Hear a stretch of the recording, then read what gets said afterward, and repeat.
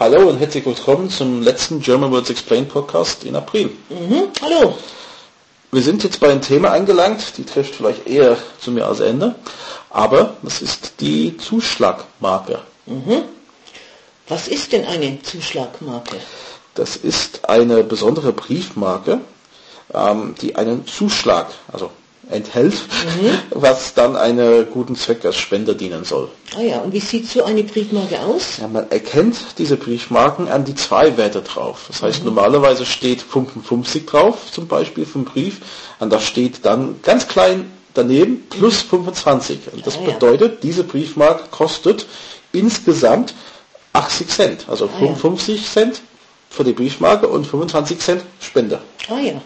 Und wann erscheint so eine Zuschlagmarke generell so? Das ist unterschiedlich. Also es gibt einige, die unterjährig schon erscheinen, einmal im Jahr für bestimmte Zwecke. Die bekanntesten sind die, die zu Weihnachten erscheinen. Also die Weihnachtsbriefmarken haben in der Regel dieser Zuschlag dann drauf. Und wofür ist dieser Zuschlag? Also die Weihnachtsbriefmarken sind sogenannte Wohlfahrtsmarken. Die dienen die Bundesarbeitsgemeinschaft der freien Wohlfahrtspflege, also alles, was Richtung Wohlfahrt ist. Und unter dem Jahr gibt es dann besondere Marken für Sportzwecke, für Jugendzwecke, für Umweltschutz und zum Teil auch nur die Post wegen ihrer Postgeschichte halt. Gibt es halt jede 4 Jahre eine Sonderreihe. Ah ja.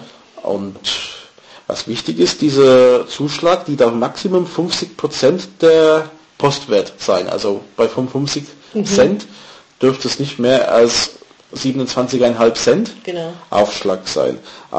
Das gab es früher nicht. Also dem Beispiel, was ich sehr interessant finde, von den 30ern, war eine Briefmarke mit 12 plus 38, also 12 Pfennig zum Verschicken und 38 Pfennig Aufschlag dazu für einen bestimmten Zweck. Also ja. Das gäbe es heute, glaube ich, nicht. Da würden die Leute gar nicht drauf mitmachen. Also, das stimmt, ja. Da ist schon die 50% sehr heikel. Und, Okay, dann kaufst du solche Briefmarken? Nein, ich muss gestehen, das ist eine Sache. Ich finde es interessant, aber ich tue das nicht. Ich sage, ich spende schon dahin, wo ich will. Und das sind Organisationen, die von mir durch dem Jahr bzw. dann zum Jahresende Spenden bekommen. Ich möchte nicht gezwungen sein, jetzt von der Post da bestimmte Organisationen zu unterstützen durch diese Art. Vor allem finde ich den Zuschlag zu hoch. Also ganz ehrlich, wenn ich jetzt meine Weihnachtskarten verschicke, und ich schicke ja nicht wenig, dann einen Aufpreis von 50% für den Porto, das tut richtig weh dann auf einmal.